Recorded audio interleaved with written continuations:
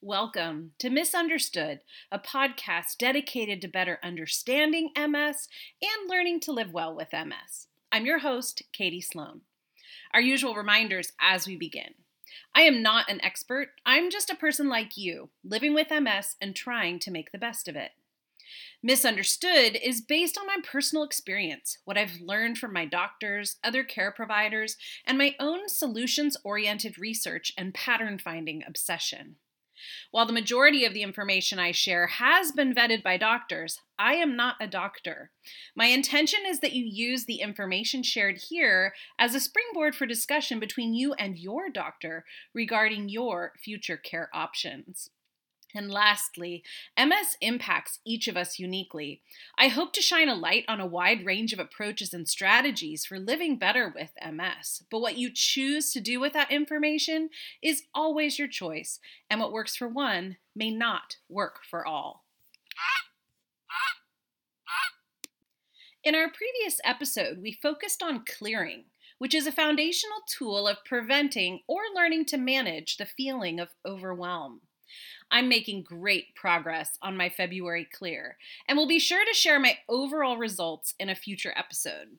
To give you a window into my current progress, so far, I've cleared my closet and dressers of over 300 items. I've cleared my kitchen of over 50 items. I've cleared my scenic view over the back fence by trimming the neighbor's bushes. I've cleared my workspace of loose papers and old to-do lists. I've cleared my body through daily clean eating and the Symphony of Cells essential oil protocol every 3 days. I've cleared my schedule of all non-essential duties while I have a lot going on so that I can enjoy the ride. I've cleared my garden of the first emerging batch of seasonal weeds. I cleared my bathroom of all products I no longer use, regardless of if they were empty or not. I've cleared my mind of tension through daily mindfulness activities like self-hypnosis and meditation. And I've cleared my body of toxins through daily exercise, regular massage, and a renewed commitment to restorative sleep. I'm proud of my progress, and lots more clearing to do before the end of the month. I'm taking it slowly and honoring the journey. For today's episode, I've asked my dear friend, true medicine colleague, and integrated medicine doctor extraordinaire, Dr. Susan Peyrovi, to join us as we talk about another way our bodies can become overwhelmed that we might not often think about. And yet, it's really one of the most important things that every human should be thinking about, taking seriously, and learning to clear. Today, we'll be talking about toxins, building our awareness of toxins, and how to take action towards living a cleaner life. For those of us living with chronic illness, it's a critical and often overlooked player of the complicated root causes of our illness and the barriers that lie in the path between us and better health. Today's topic can be a little heavy, which was definitely my experience when I first completed a toxins exposure questionnaire with Dr. Susan, and we began to strategize a way forward to a place of better health for me. It's important that we listen to today's conversation with a strong understanding that every little step we take in the right direction is enough to eventually get us there and not feel overwhelmed by the information. To help us do that, we're going to spend our dedicated gratitude time today giving thanks for all we can learn about the power of working slowly and methodically towards our goal of living well with MS, and how being toxin aware, armed with a toolbox of helpful strategies, can help us reach that destination over time in manageable chunks. Most of us are familiar with the classic tale of the tortoise and the hare. This story reminds us that we all operate at different speeds, and that there is not just one way to do things. In the story, it's the tortoise who actually arrives at the destination first. Today, we'll celebrate the tortoise and acknowledge that many of the lessons it teaches us are really important for us in particular, as people living with MS. And for today, when we approach a potentially daunting topic like toxin awareness, remembering the power of working slowly and methodically toward our goal can be helpful in that it makes our goal feel a lot more attainable and not quite so daunting. In today's culture of busy, those of us who now must move at a slower pace can easily become frustrated with ourselves. Yet, there is a real beauty in slowing down and operating in a way that is less stress inducing and enables us to enjoy the journey and see things in a different light. In doing so, we'll actually be able to reach our destination of living well with MS faster than the easily distracted, multitasking, stressed out, and habitually overwhelmed hare. Today, I am grateful for the lessons we can learn from the tortoise. First, slow down. Embrace our new pace. The slower we go, the more we see. When we stubbornly refuse to surrender to our new pace, continue trying to compete with others or even ourselves with who we were prior to MS, it's easy to become overwhelmed. Slowing down like the tortoise helps us see what matters most, what we want to say yes to, and what we need to say no to in order to make our yes happen. Like the tortoise, we are also in this for the long haul. Few things worth anything happen overnight or are acquired without any effort. And living well with MS is certainly a journey that takes time and effort, since our MS will be with us in some fashion for the rest of our lives. Tortoise reminds us to pause, to educate ourselves and really marinate with our thoughts so that we choose the best path forward for ourselves each step of the way. While tortoises move slowly and steadily, their frequent tendency to pause allows them to regularly reassess and adjust course. When we impulsively jump around from task to task in a flurry like the hare, it's harder to see which opportunities and tasks are the most important to focus on first. The tortoise also teaches us that we have everything we need within ourselves to get ourselves to a better place.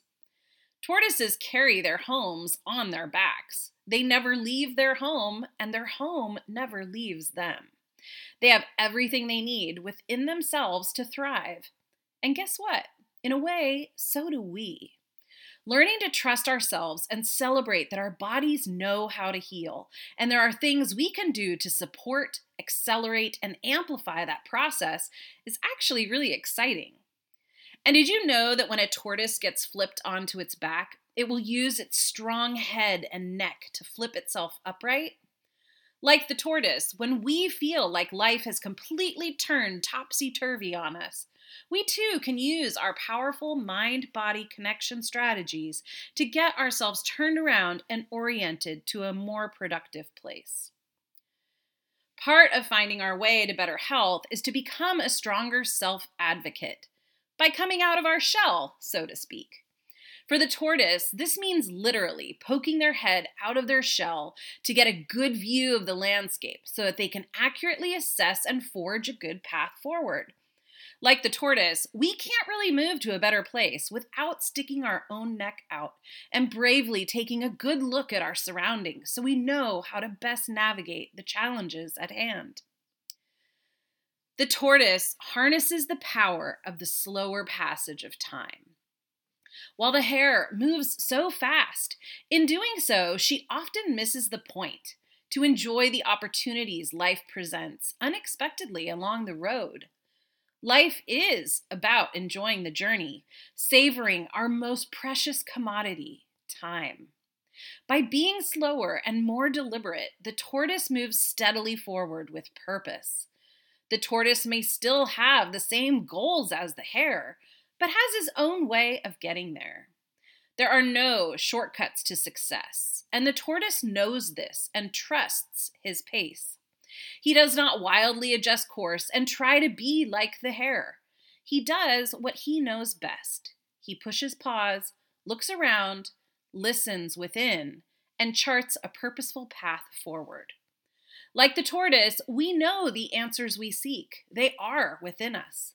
The key is pushing pause and learning to listen to the voice within without allowing ourselves to be swayed by external voices. It behooves us to not rush the process and instead channel our inner tortoise and harness the power of moving slowly and deliberately. Living well with MS is a marathon, not a sprint. The tortoise also reminds us that we are all soft inside our hard exterior shell. Like the tortoise, over time, we may have developed a hard exterior shell of protection. This is especially true when living with a daunting chronic illness like MS that may at times cause us to want to retreat within.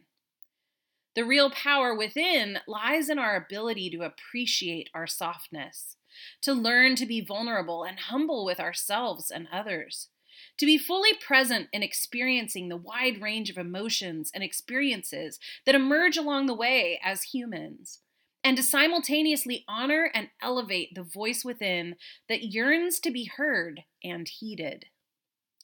The tortoise also remembers that significant movement from one place to another, whether it be the distance it takes to get from one location to another, or from illness to wellness, or from toxic overload to a less toxic life, requires time and effort.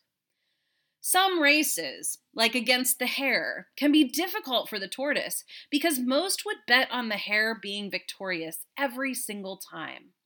But the tortoise knows not to make excuses and that there is no shortcut to most worthwhile destinations. The tortoise trusts its pace to get there. When we can accept and also acknowledge the beauty that this slower pace provides, our journey will be much more enjoyable. We will get to our destination exactly when we're meant to. No need to be like the hare and rush. Through each small, deliberate step the tortoise makes, they get one step closer to their goal. The tortoise is built for the long haul, and so are we. So today, as we prepare to listen in to my conversation with Dr. Susan, let's all remember a journey of 1,000 steps begins with just one. And like the tortoise, we'll get there. Embrace the pace. Dr. Susan and I recently met to talk about toxins, one of our favorite topics since it's so important for us all and definitely has played a big role in my journey to better health. Let's listen in on our conversation. And as you listen, be thinking about opportunities you may have in your life to limit your own toxin exposure over time, slowly and deliberately, just like the tortoise.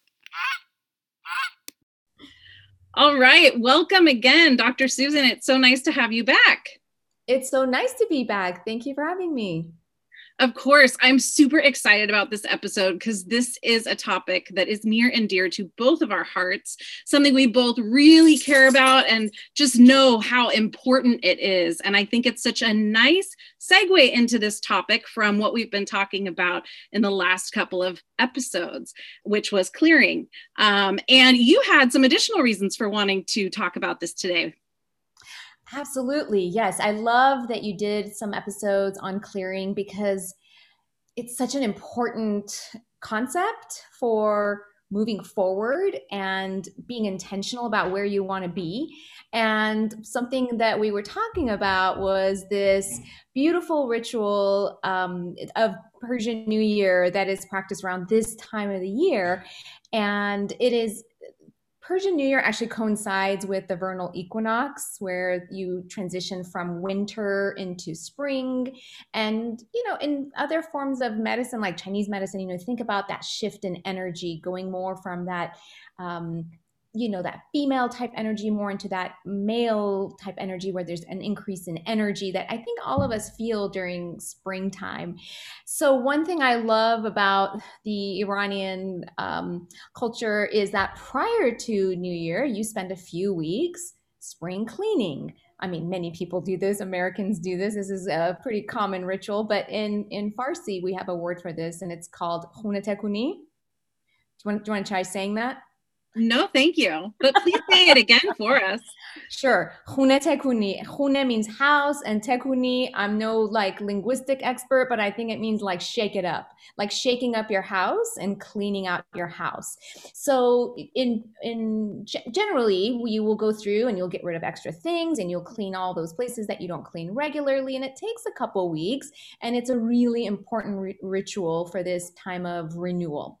So one thing that I have started incorporating into this concept of Hunatekuni is that we also want to get rid of some of the things in our homes that are toxic chemicals. And this is not what most people think about when they think about spring cleaning. So as you and I were talking, we thought, oh, what a great time to bring in the concept of toxins, because it's that one added layer that you can add into your spring cleaning to like really make it complete and impactful.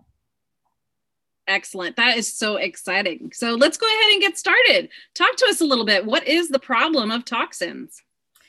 Well, I always, when I'm teaching this class to my patients, I always say this is my most favorite and least favorite topic to talk about. It's my most favorite because it's the big elephant in the room that we don't really talk about. And it's not something that ever comes up in Western medicine when we're counseling patients and working with our patients. So I think it's really important that we bring attention to it because it matters. And it's my least favorite thing to talk about because some of the information, once you learn it, can really change the way you look at your environment. And some of it, I will admit, can be a little anxiety provoking if it's not supported by lots of actionable things to do so that you can feel that you did something really good for your family, for your health, for your home. So we want to give it to you in that combination of telling you what the problem is and giving you some very actionable things that you can do to make an impact. And so I want to focus mostly on man-made toxins. We're not going to talk about toxins produced by bacteria and viruses. We're going to talk about all the chemical compounds that have been developed by chemists and engineers that are then placed into our health and beauty products, our cleaning products, all the furniture in our home and all the building materials. And so those are some very concrete places where you can find these chemical compounds. And also we have to think about, well, what's out in the environment? You know, we talk about pollution all the time, but like, what is that exactly? We are talking about these man-made chemicals getting into our air, in our water supply, and in the soil that we grow our food in. And so it is really important for us to start thinking about the impact that these chemical compounds make on the environment and in turn on human health. It's really important to make that circle complete because it's not just the problem of the environment. You know, we talk about environmental pollution all the time, but we don't close that loop by saying, well, what's in the environment ends up in our bodies and it starts affecting human physiology and which genes are turned on and what our biochemistry does. So this is why this topic is so important. I could not agree more. And you talked a little bit about some of the places where we can find toxins and how do they enter our bodies? Well, there's three main ways. One is just through simple inhalation or breathing it in. So when you smell something, for example, you're at a gas station and you can smell that gas. Well, those compounds are in the air and they're entering your body, and that's how you are detecting them and smelling them. Also through skin, right? We put lots and lots of medications that are delivered through the skin. We put them right on the skin and rub it in like hormones. But, you know, putting toxic beauty products right onto your skin is another great delivery system of getting that toxin into your body. And then finally, ingestion through the GI tract. So if you are buying food that has been sprayed with pesticides and herbicides, it's another really easy way of delivering that compound into your body just by eating that food. Wow. Now, what about things like cleaning products? Sure. So cleaning products, you would breathe them in because a lot of them actually have natural scents. And so you know that those molecules are in that product. So they enter your body through inhalation. And they also enter your body through touch. So if you're cleaning and getting a lot of different agents on your skin, they are getting absorbed. Definitely. And you also mentioned to me some really helpful things about furniture and building materials. Can you talk just briefly about those? Sure. We're actually living in a really great time where more and more attention is brought to this issue of wanting to bring into your home non-toxic products. So many of the products that are in ordinary furniture, like the foam that's in your couch, can contain many different compounds, including PBDEs, which are fire retardants. They were placed there so that if you were, I don't know, if you were smoking and you fell asleep and you set your couch on fire, hopefully you'd have a little more time to escape the couch. And so we have started, for example, using these fire retardants in many in many different furniture products, including kids' cribs. And what do kids do with their cribs? They like to chew You them. want them. Yes. So nice way of getting that PBDE in through the mouth through ingestion. So are there alternatives? Absolutely, but it has to be on your radar. Otherwise, you won't be thinking about it when you go out to purchase a piece of furniture. Thank you. That's so helpful. Now, you just used a very powerful example there of a baby chewing on their crib. Who is most at risk? I think a good question is who isn't at risk? And the answer to that is no one. If you live on this planet, there's no place where you can hide from these chemical compounds because we have used them in such great amounts. I mean, it's everywhere. It's in the air and the water and the soil. It's in our oceans. So I would say those at highest risk are the young. So even neonatal life, you are getting exposed to toxins that the mom has been exposed to. So um, exposure doesn't occur at the moment of birth. It's sort of at the moment of conception, which is something to think about, especially if family planning is on your mind, right? You want to provide the cleanest, least toxic environment for that baby. So we talked about the young being at risk, the elderly, because maybe their kidneys or livers aren't working optimally, maybe their nutrition's not optimized, pregnant women, people also who are chronically exposed. So, for example, somebody who works at a factory where Monday through Friday they're going in and getting exposed for 8 hours a day. And that's a chronic daily exposure. So, that person would be at risk. And then, there are people who, for whatever genetic reason, are more at risk of getting into a toxic state because maybe their liver doesn't process certain compounds efficiently. So they're also at risk. Um, and, anybody with general medical conditions, chronic conditions would be at risk because, again, their physiology maybe isn't in tip top shape. I'm also thinking a lot about older buildings with lead paint or high density housing, so this is really a socioeconomic and sometimes an equity issue as well when we look at different populations and exposure. For sure. I mean, environments where, people are living in older homes can actually expose children and adults to lead that may be found in old peeling paint. And also, whenever you live in close proximity to a lot of other people, you tend to have more risk of exposures.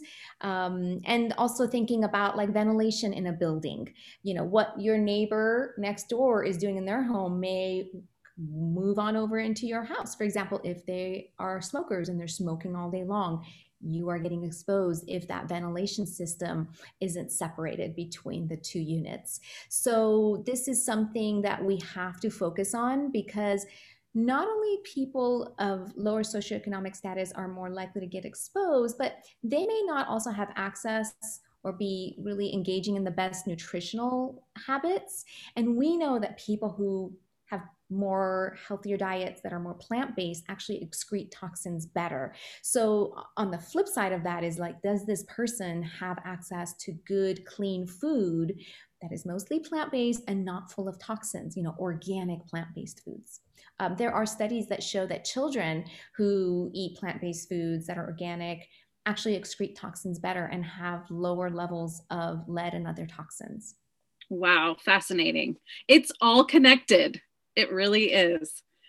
So if we're going to be, we're going to have access to these toxins, we can't get away from them. Let's talk a little bit about what they actually do once they get inside the body. How do they affect us? This is really complex, and data in this area is just emerging, and it's so complicated to study because, for example, something like let's say BPA, which is widely found in plastics, doesn't have just one way of affecting human physiology.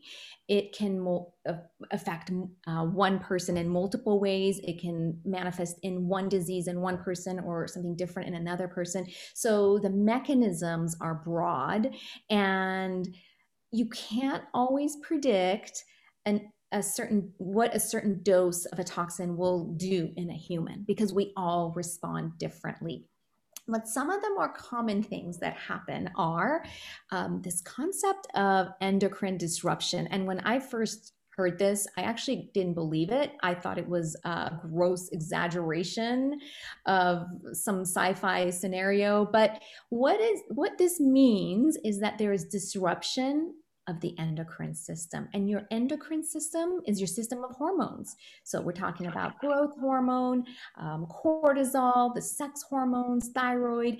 And so there's a disruption of how these hormones work in the human body. And this can have profound effects such as infertility, estrogen dominant type conditions like, let's say, breast cancer. So there's many different ways that endocrine disruption can show up. Also, cardiovascular disease, when there is an association between lead exposure and high blood pressure, right? Is it always the reason people have high blood pressure? No, but it's maybe one contributing factor. Same for diabetes. We think exposure to certain compounds can raise your risk of having a diabetic state. Cancer is also on the list, as are neurologic problems, autoimmune diseases. And so there was this interesting study in 2019 by Kahn that showed that low level exposure to BPA, which, as I mentioned, is found in plastics, and it's widely found. It's all over your house. You probably already have multiple things that contain BPA. Low levels of exposure over a long period of time can actually lead to an MS-like symptom where axons of the nervous system are degenerating and there's demyelination. And so this is something we have to think about. What is the role of man-made toxins in a disease like MS? Now, we shouldn't confuse this by thinking, okay, well, BPA is the reason that people get MS. It hardly ever is it ever that simple where one trigger leads to a disease. A disease state like MS usually has multiple causes. It's multifactorial, and exposure to all of these different compounds is just part of the process that moves forward to one day show it up as multiple sclerosis. So speaking of MS, what are some of the things that you think are most important when you think about the role that toxins play in MS? So toxins interact with the environment of the body in unfolding that process of autoimmunity, where the immune system is actually getting dysregulated. So the immune system is this very complex and intricate and beautiful system where there's so much regulation built in. And when that regulation falls apart is when things go awry. And so you start attacking food, or you start attacking your own tissues. And so, for example, there was another study by Hedstrom in 2018 that showed that people who are exposed to organic solvents. This would be compounds like paint or varnishes, also found in cosmetics or dry cleaning agents. You can usually smell these compounds. When they looked at actually a large group of people, I think there was about 5,000 people enrolled in this study. What they found was the people who had significant exposures were 50% more likely to go on and develop MS. And then when they looked at what is the effect of being exposed to organic solvents and smoking in people who actually had the right genetics for MS, it was like these people were like 20 or 30 fold more likely to get MS. So now what this study establishes is that multiple factors are interacting to produce a disease state. And this isn't even all of it. This is just looking at people with the right genetics, exposure to organic solvents, and smoking history, right? So what do we learn from this? If you can cut out your toxic exposures by not smoking, right? Because that's what that's doing. You're inhaling toxins in multiple times a day when you're smoking. So quitting smoking and minimizing your exposure to toxins can actually have a profound effect on you not going on to get a disease like MS. And, I would also say that autoimmunity to a certain degree is reversible. So even if you do have a diagnosis of an autoimmune disorder like MS, it still matters if you start working towards at least decreasing this group of risk factors, right? Because it's not an all or nothing phenomenon. I think you can move towards autoimmunity and then move away from autoimmunity as well. People will do that to different degrees, but there's hope. And I think, is it worth doing? Absolutely. Absolutely. And if we have time after this portion of the episode, I will share some personal examples of some of the things that you highlighted as opportunities for me to change and how they drastically improved the symptoms I was experiencing and not over very much time. So again, it's all connected, and every little step that we take toward being healthier really can make a huge difference in how our MS progresses over time. So let's move on here. How do I know if toxicity is a problem for me? What do I do? That's a great question, and one that I get every day, and one that I think about every day because it's really complicated. We do not have lab testing or MRIs or any kind of imaging that can say you are toxic and you are not. So I would say most of us have some level of toxicity. Now, whether or not that manifests as a disease that we can stick a label on, that differs from person to person. But if we were to do lab testing, which can be done, but it's expensive. And what I have found is that everybody shows up with stuff that's positive, but I can't always say, okay, your, PBDE levels were at this level, so you must have this disease. It doesn't work that way. You can have people that have lots and lots of exposures and they are walking around and they are otherwise perfectly healthy. And then there are people with very minimal exposures who, have very significant disease. So while there is lab testing out there, I don't find it helpful. It's expensive, and I don't do it because I don't think it's a good use of your time and money and resources. And there are some indirect ways of looking at regular labs that your doctor may have done for you, but they're, again, very non-specific. And whether or not they fall into the ranges that I look at, I can't make a definite diagnosis of somebody being in a toxic state or not. So I look at things like, does this person have a low white blood cell or a low hematocrit?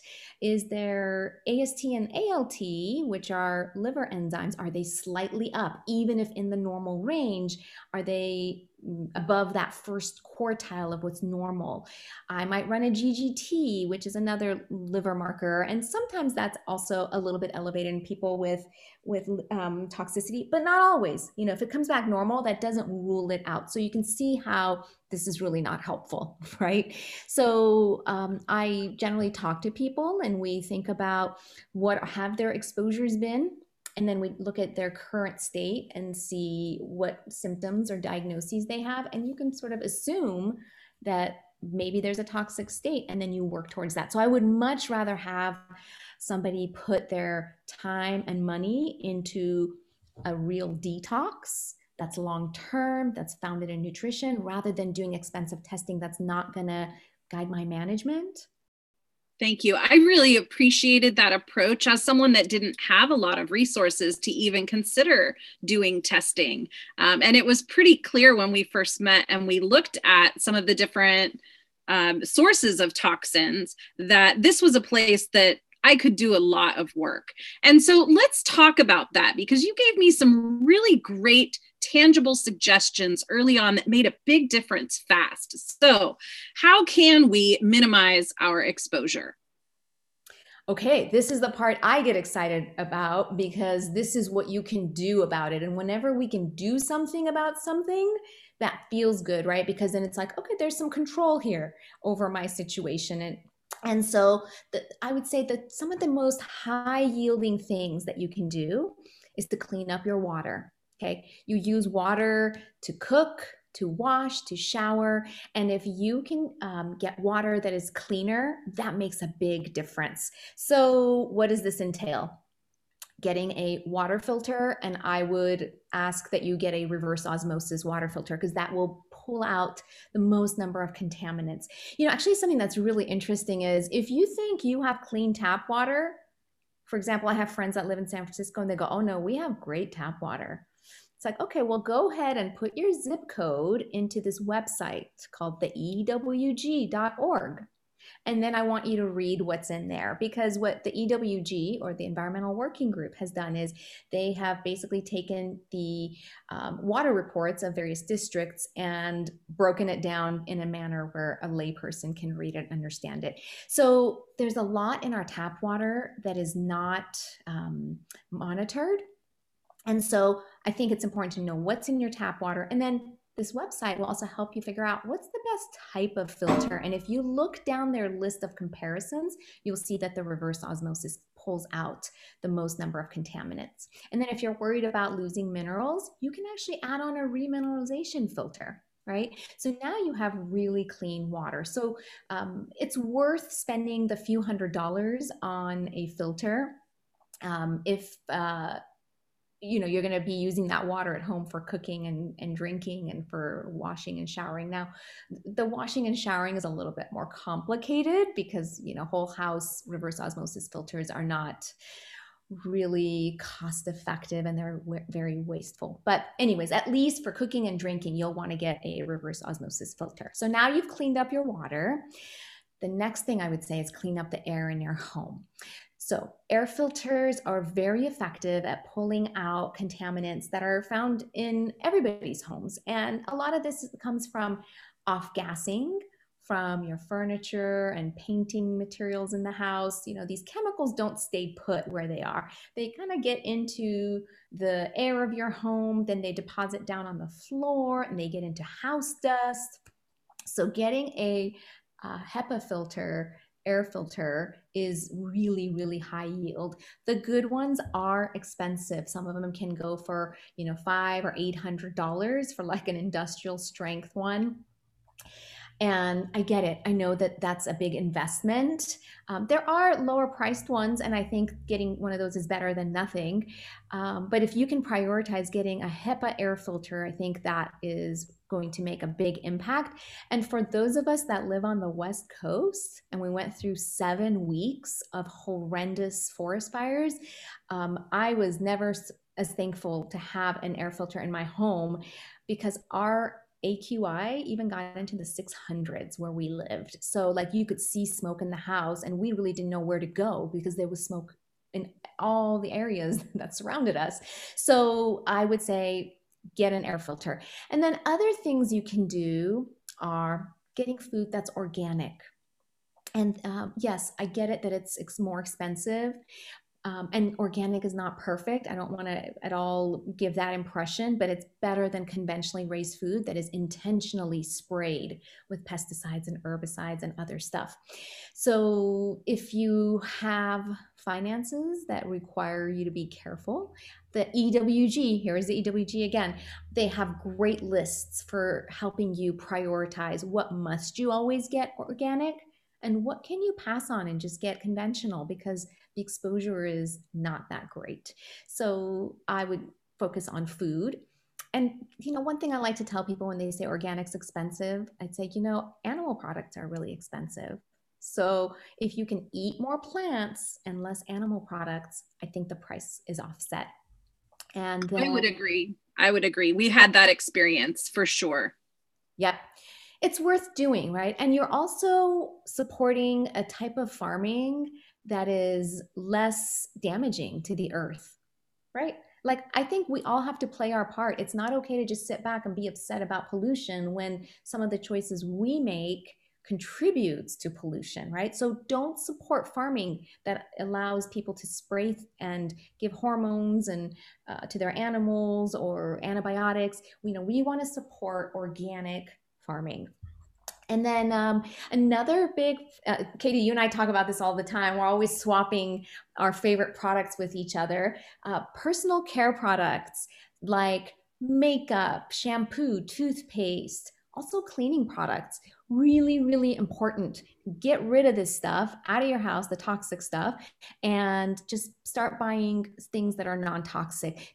These things are not always more expensive. You just have to think about it and get it into your home. And again, I'm going to talk about the EWG again. They have a great database. You can look up your current products and see how toxic it is. And then there are alternatives. And yes, some of the cleaning products can be more expensive, but I like to just make my own. I live in a house with 3 little boys, and a spray bottle with water, a couple drops of non-toxic soap and essential oils is our all-purpose cleaner. On surfaces that we can use vinegar on, it's a 50-50 mix. I mean, it's dirt cheap. It's like pennies, right? So cost doesn't always have to be a barrier. Like, I always want to, you and I, Katie, always talk about, like, how can we do this like on the cheap, right? Like, what would make sense so that everybody could do it? It shouldn't cost a bunch of money to make healthier choices. Could not agree more. Now, last time we talked, you shared some really interesting resources for non-toxic furniture and building materials. And I'm hoping you can share those with us briefly here. Sure. So one of my final frontiers in trying to detox my house was, okay, how do I get rid of that couch? Every time I sit on it, I'm thinking about what I'm breathing in from that foam that's been disintegrating in there, right? And so there are websites online that sell non-toxic furniture. I mean, you generally want to get furniture that hasn't been treated with toxic varnishes, things that are high in VOCs. So you can actually look for furniture that is marketed as being non-toxic. Now, you can look online. That one of my favorite places to get non-toxic furniture is a place in Sausalito that you can get stuff online, Pine Street Natural Interiors. There are many, many other websites out there, and I'll have to think about them. And maybe we'll make a list for everybody. But slowly swapping out the toxic furniture in your home is a good idea. Do I want you to do it all at once? No, nobody does it all at once. Now I'm like in my year 10, and I finally got my non-toxic couch that I've been thinking about. So I will also say sometimes these non-toxic furnitures can cost more. The way I deal with that is, how about we just buy less furniture and buy things that are really good quality that'll last a long time, so I'm not dumping my couch every 5 years, right? So we kind of got our forever couch, and I feel good about it every time I sit on it. And then if you are in the market for remodeling your house or building a new house, I think it would be great if you could have this mentality of wanting to create a healthy home without a lot of chemical toxins. There's a great book called Prescription for a Healthy Home, and it just blew my mind when I started reading about it and learning about how architecture and interior design actually affects human health and how you can actually design for it. And it doesn't have to cost an arm and a leg. So these are just great resources and things to be thinking about as you move forward. Love it. That sounds like a book I need to add to my collection. Now, one thing we've talked about that I still struggle with is shoes in the house. Can you talk to us a little bit about that? For sure. Okay, this is a tough one as it can be socially awkward when, especially when you're having a party at your house. And I'm like, I know you wore your beautiful high heels, but you're going to have to take them off because we just don't wear shoes in our house. I can give you some shoe covers. So this is something that we've actually transitioned to over the years. And there are like many cultures out there that it's not acceptable to wear shoes in the home. And, I think here it's very common for us to wear shoes in the home.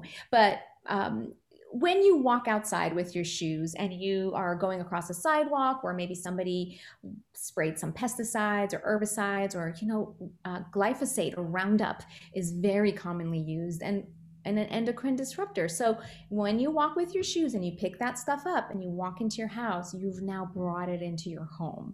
And you can't really scrub this stuff out of your house, right? So the best thing to do is to not even bring it in. We have everybody park their shoes outside the house.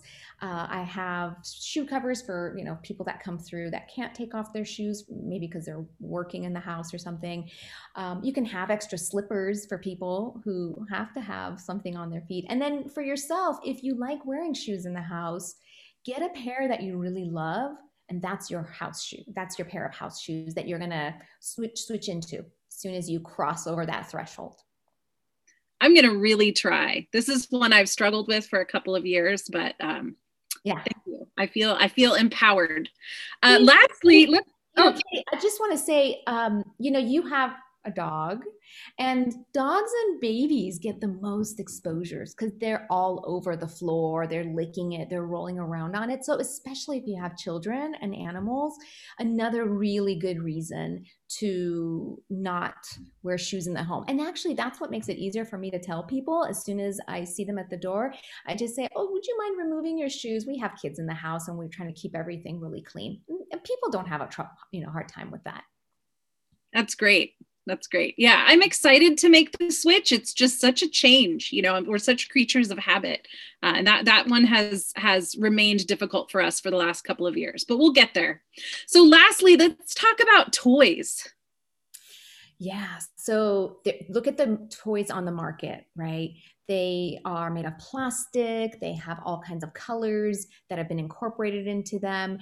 And you will even see, for example, chalk or crayons labeled as non-toxic, but there's really no regulation. Like, who said this was non-toxic? Like, and the ingredients aren't labeled. So, how do you know what you're actually purchasing? So I wouldn't really rely on labels. I would just use my own judgment. For my kids, we bought things that are wood and not painted. And there are some companies that make less toxic toys. So I would definitely look into that. I try not to buy things from like the 99-cent store because they're just made on the cheap, and that you're just getting the poorest of the poorest quality. And especially with young kids, they like to put a lot of things in their mouths. So I think we had like blocks and like little wooden trains that were just wood, and I didn't care if they bid on those things. It was like, okay, that's fine. You're not, at least I feel good that you're not putting anything harmful into your body. That's great. So we talked about, that we all are exposed, and we talked about some things that we can do as preventatives. But what do we do once we have toxins in our body? Are there things we can do to help support our body and help us excrete them? Sure. That's a great question because, first and foremost, you want to limit what enters your body, right? Like, if we're going to have a preventive approach, like, let's start there. The next layer is, how do I optimize my body and my liver to excrete these toxins more efficiently. And there is a whole industry out there built around various detox supplements. I used to work across the street from a place for like $210. You could get a week's worth of juice and you just drink juice for a week. Yeah, maybe it helps detox a little bit, but maybe just for a week, right? We want you to have a long-term approach. So, there are many things you can do to optimize your liver's ability to recognize and excrete these molecules. So, first and foremost, a good detox program is founded in good nutrition. If anybody tells you something differently, they're probably trying to sell you something. And we just want to give you the truest information that we know without, any hidden gimmicks.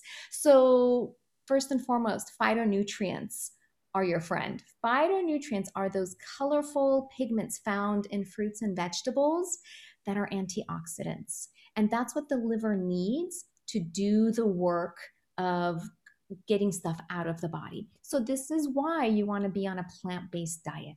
Okay. I'm not saying you have to be a vegetarian or a vegan. You just have to eat a lot of plant-based foods, at least 80%.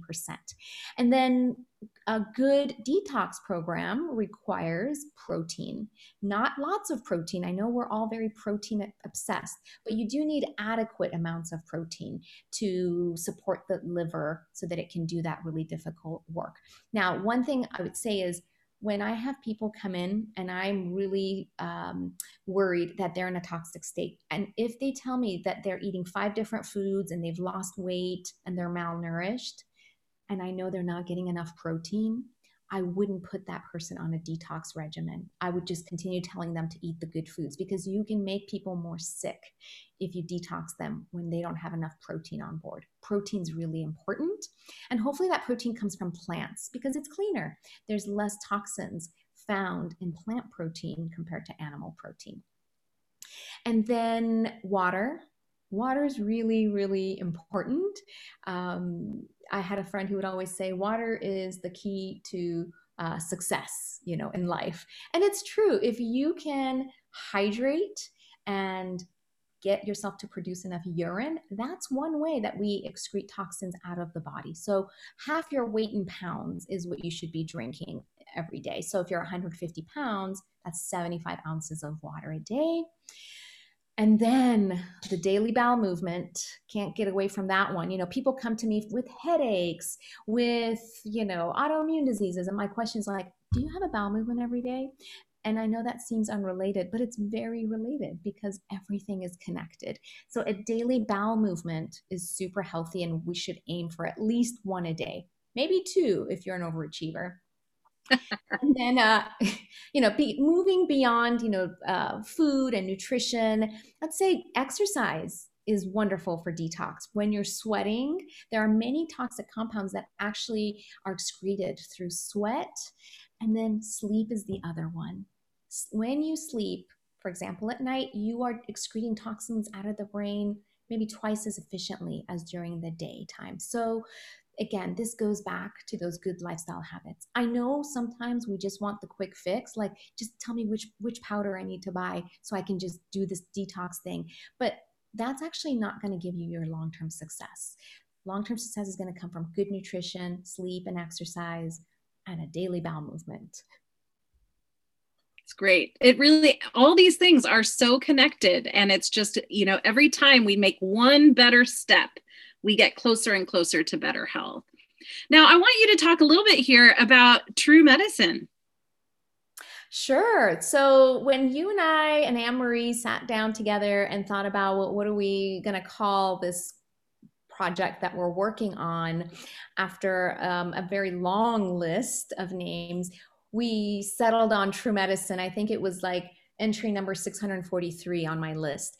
And True Medicine embodied to us the concept of giving people the truest information that we know so that they can get on with this job of improving their health. We're not interested in selling anything that people don't need.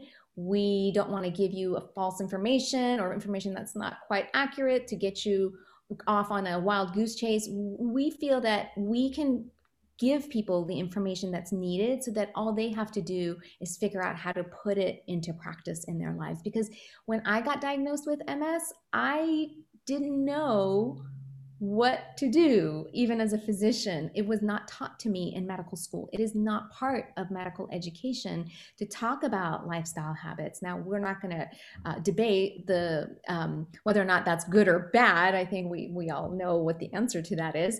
But it was very difficult for me as a physician to go and find the information, to seek it, to make sure that it's reliable and it's going to work. And then I put it into practice in my own life. And so I have both the personal experience and the professional experience of taking care of a lot of people and seeing that really, truly what gets people far is lifestyle habits. It's not taking the right combination of supplements or doing the right combination of complementary therapies.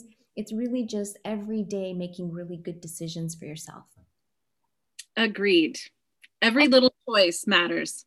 Absolutely. And the word medicine, we want to expand your idea of what medicine is. Yes, some medicines are pharmaceuticals, but so is nutrition and sleep and exercise and avoiding toxins and managing stress. Those can work as medicine, and they can have very robust, powerful impacts on your health. Now, what else could we do if we are fascinated with this topic like you and I are? Are there other ways we could get involved or other organizations we should know about? There are many, many organizations, and I think it's on all of us to do our part in bringing attention to this very, very big problem that we right now don't know how we're going to get out of. Right? So on an individual level, you can support organic farming.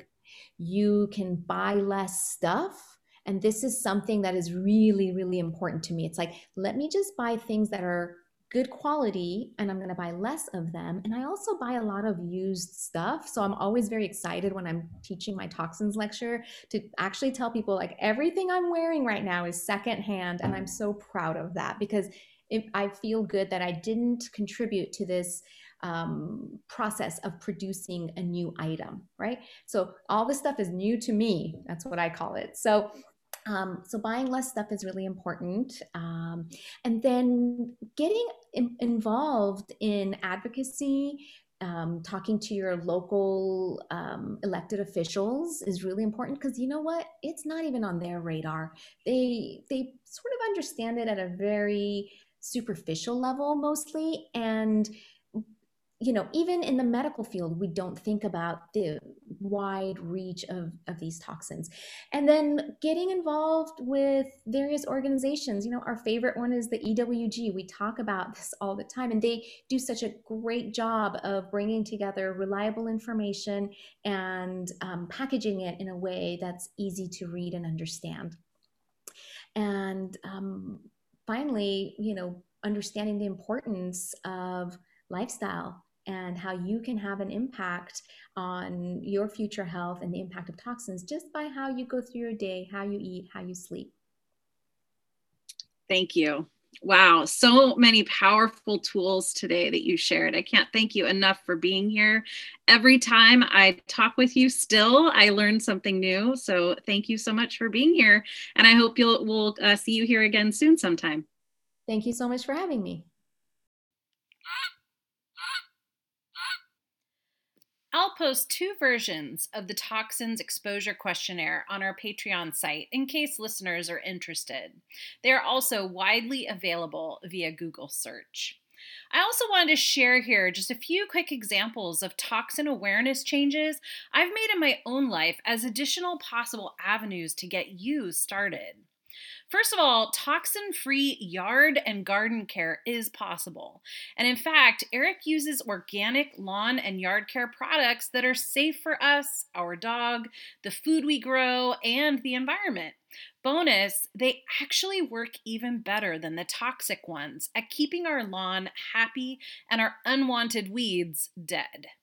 Also, in addition to transitioning to essential oils as our family first aid kit, I use essential oils to make my own cleaners in lieu of toxic chemical cleaners. And guess what? They smell great, work better, and cost just pennies to make. I also want to reiterate here how valuable of a resource we have with access to EWG.org. It's easy to use and has led me to much healthier personal products over time. We should resist the urge to feel like we need to throw out everything we're currently using and replace it all now with safer products. Yet each time we need something new, let's remember that that's a great opportunity to simply make a better choice. By using EWG.org or their handy Healthy Living app, I can easily search for healthier options. I also want to mention again specifically the EWG.org water quality resource, where you simply enter your zip code to get a thorough analysis of your drinking water. I talked about this in a previous episode, but I wanted to share again just how important it is to filter our water. When I used to live in the Bay Area, there was a general consensus that we had great quality tap water. However, by using the EWG water source, I learned that it was not the case, as our water was testing over safe limits, and by a lot, 11 out of 12 of the last quarters in numerous categories. That was enough information for me to immediately start filtering my water. I couldn't afford much at the time, but the AquaGear pitcher I could afford worked really well. So I want to share that here as a low-cost alternative. Our water quality was so poor that at first the filters would last only a month when they were supposed to last at least 3 months. AquaGear is such a great company. They helped me out by sending me extra filters at no cost. Now, an interesting thing happened when we moved 3 years ago to a home with a water filtration system. Those same filters easily lasted 6 months and likely would have lasted a year or more if I had kept them that long. You can visit www.goaquagear.com to learn more about their fabulous pitchers. There, you'll learn about the extensive lab testing that's occurred over the last 15 years for the AquaGear pitcher, and it removes 2,000% more contaminants than other common water filtration pitchers on the market. It does an especially good job getting rid of fluoride, lead, heavy metals, chlorine, chloramine, chromium-6, disinfectants, VOCs, and more. AquaGear truly taught me how good clean water tastes, and I'm forever grateful for them. Dr. Susan also wanted me to mention one thing we didn't talk about in this particular conversation, and that is bottled water. There is a common misconception that bottled water is safer than tap water, but the harsh reality is that there is little to no regulation of bottled water, and the vast majority of bottled waters are stored, and sometimes for quite some time, in plastics. So, truly the safest choice is filtering our tap water. Cosmetics and nail polish. I've done a lot of work here, and I'll likely do a full episode featuring some of my favorite healthy replacement products at some point. And lastly, an episode on toxin awareness wouldn't be complete without at least a mention of toxic relationships. We've talked about this at length in other episodes, but as you start thinking about ways to detox your life, I want to make sure it's on your radar, as this is a common theme amongst those of us living with MS. My hope is that after listening to this episode, we all, one, understand that toxins are all around us and within us, and we all can benefit from reducing our exposure. Two, that we understand the importance of increasing our awareness of our own unique toxin exposure so that we can develop our own personal strategic plans to slowly reduce our overall toxin exposure over time.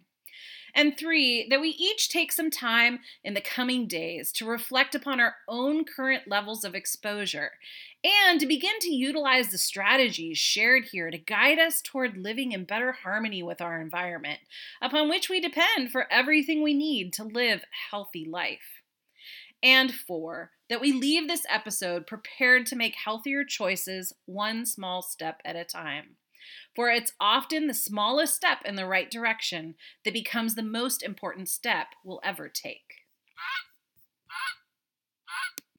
There is no flock meeting this Saturday, but I look forward to our next gathering on Saturday, March 6th, where we'll discuss this episode, other episodes released between now and then, and just spend some virtual time together supporting one another.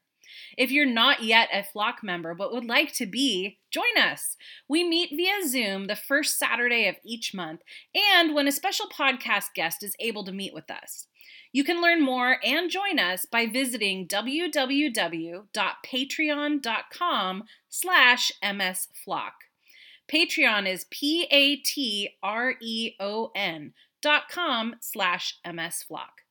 As always, I encourage all listeners to reach out with questions, comments, future podcast topics, or guest ideas via email to mymsflock@gmail.com.